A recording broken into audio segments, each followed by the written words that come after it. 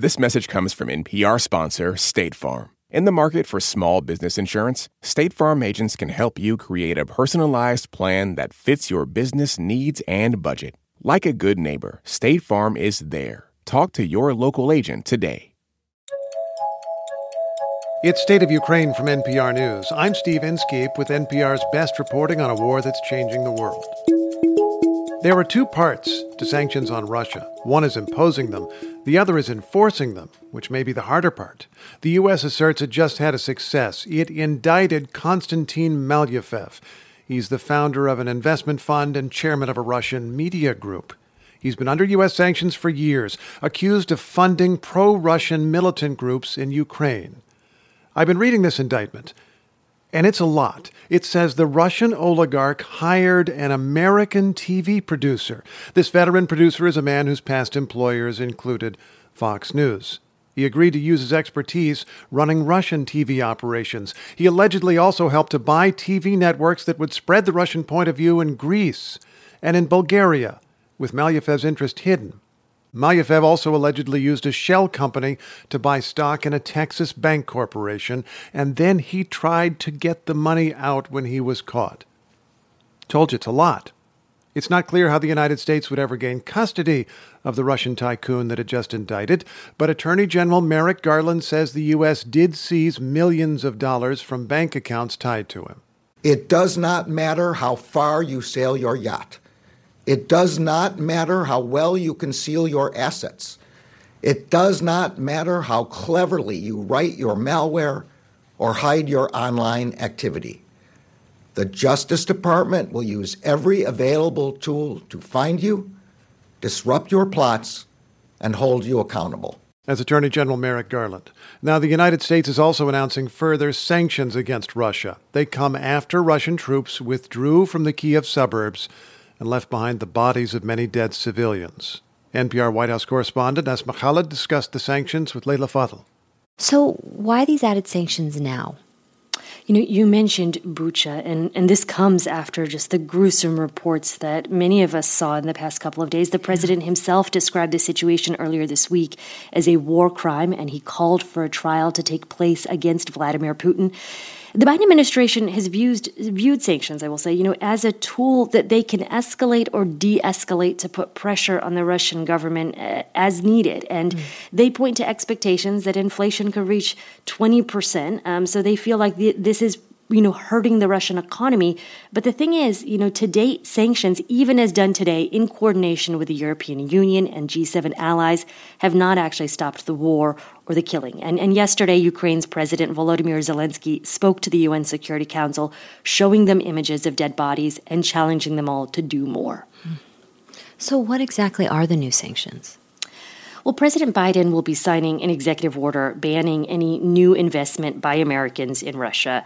But what I found most interesting in the package that the U.S. government rolled out today is that Putin's 2 adult daughters will be sanctioned, as well as members of Sergei Lavrov's family. He's Russia's foreign minister.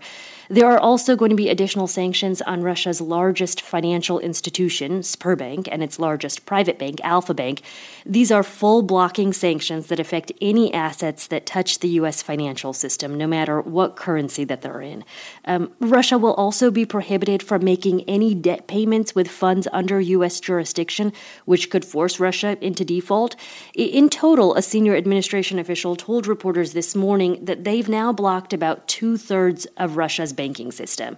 But there is still, however, a carve-out in all of this for energy. And I should note, there has been a lot of pressure, especially on European powers that rely on Russian energy, to cut off Russian oil, which is a major economic lifeline for Putin in the face of, some of these atrocities we've seen. But to date, the Europeans have not done that.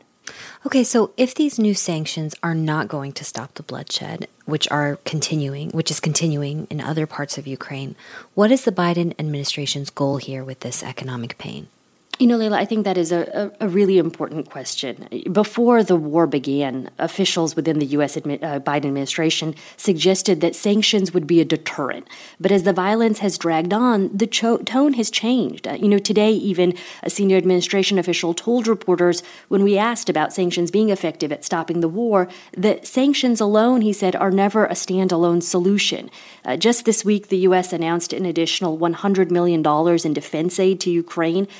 But I will say there is still, I think, a very interesting question about whether the economic pain ordinary Russians will feel in the long run as a result of these sanctions might have unintended detrimental consequences. On a briefing call with reporters this morning, the White House basically didn't have a clear answer to this question. They insist that sanctions can be turned up, turned down, depending on Putin's behavior.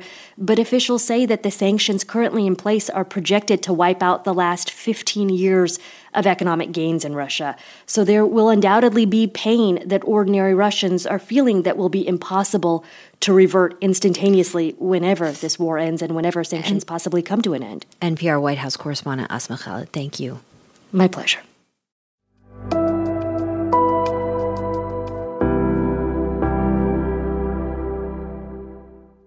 U.S. and other sanctions, of course, are designed to drain the resources of the Russian state.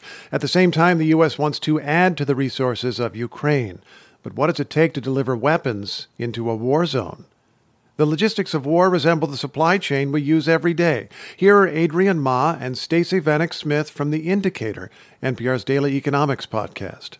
When Vince Castillo was in Iraq doing combat logistics patrols, he says his responsibility was basically figuring out how to get the right stuff in the right quantity to the right place at the right time. I was an infantry officer, but I guess that was the first time in my career where I started dabbling in logistics. He went on to become a logistics professor at The Ohio State University, where he studies things like online retail. Vince says the e-commerce supply chain provides a rough analogy for understanding how weapons are making their way into Ukraine.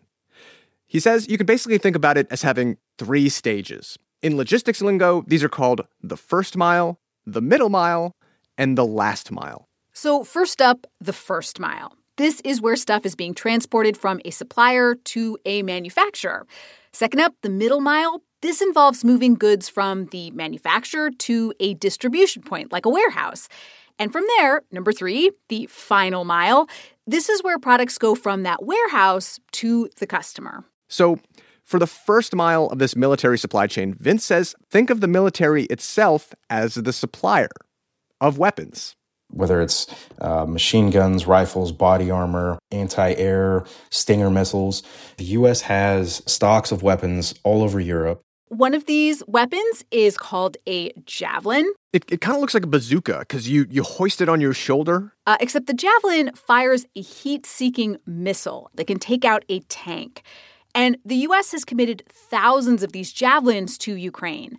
And Vince says these weapons were probably flown in bulk from somewhere in Europe to military bases of NATO members, countries along Ukraine's western border, places like Poland and Romania.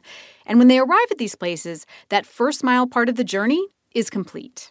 Next comes the middle mile. And for this leg of the journey, Vince says that shipment of javelins is likely crossing the border by ground, making its way to Ukrainian cities near the fighting. Any information about the timing and location of shipments, it's all going to be classified to the maximum extent possible. When Vince was in Iraq, he says the shipments he escorted were these miles-long caravans of vehicles. Convoys that were comprised of anywhere from 20 up to maybe 50 or even 60 big rig trucks. In other words, a huge target for Russian tanks, planes, and helicopters. So ideally, you want to break it down into smaller shipments. Smaller convoys are a little bit more agile. And if there's more of them, it can be like a game of whack-a-mole for Russia, and it can be harder to deal with. And if you want to protect your supply chain, you have to be able to whack back if you need to.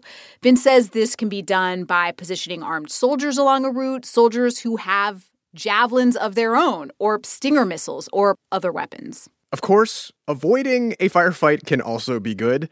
And to that end, soldiers moving weapons can do a number of things to try and mask their movements. Things like taking different routes, varying the times at which you're traveling. Most of these convoys will likely be moving at night.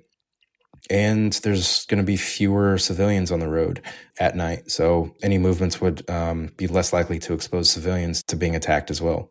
And so back to our hypothetical supply chain of javelins. Let's say it has now made it safely to that middle-mile city in Ukraine.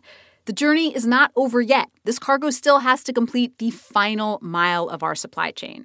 That final mile in the military combat zone is where the goods are going to reach the soldiers who are actually going to be using them.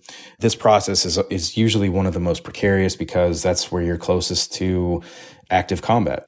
Big shipments get broken down into smaller ones, and then intelligence is used to decide what goes where. So there you go, the three-step journey of a Javelin missile. And that, hypothetically speaking, is how weapons are delivered into a war zone. But as this conflict drags on, there is a lingering question. Will it be enough? Or to put it in logistics terms, will enough of the right equipment get to the right place, into the right hands, in time? Stacey Vanek Smith. Adrian Ma, NPR News. And this is State of Ukraine, NPR's best reporting on a war that is changing the world. Think of it as a breaking news live blog for your ear. Nina Kravinsky produced and Kelly Dickens edited this episode. I'm Steve Inskeep.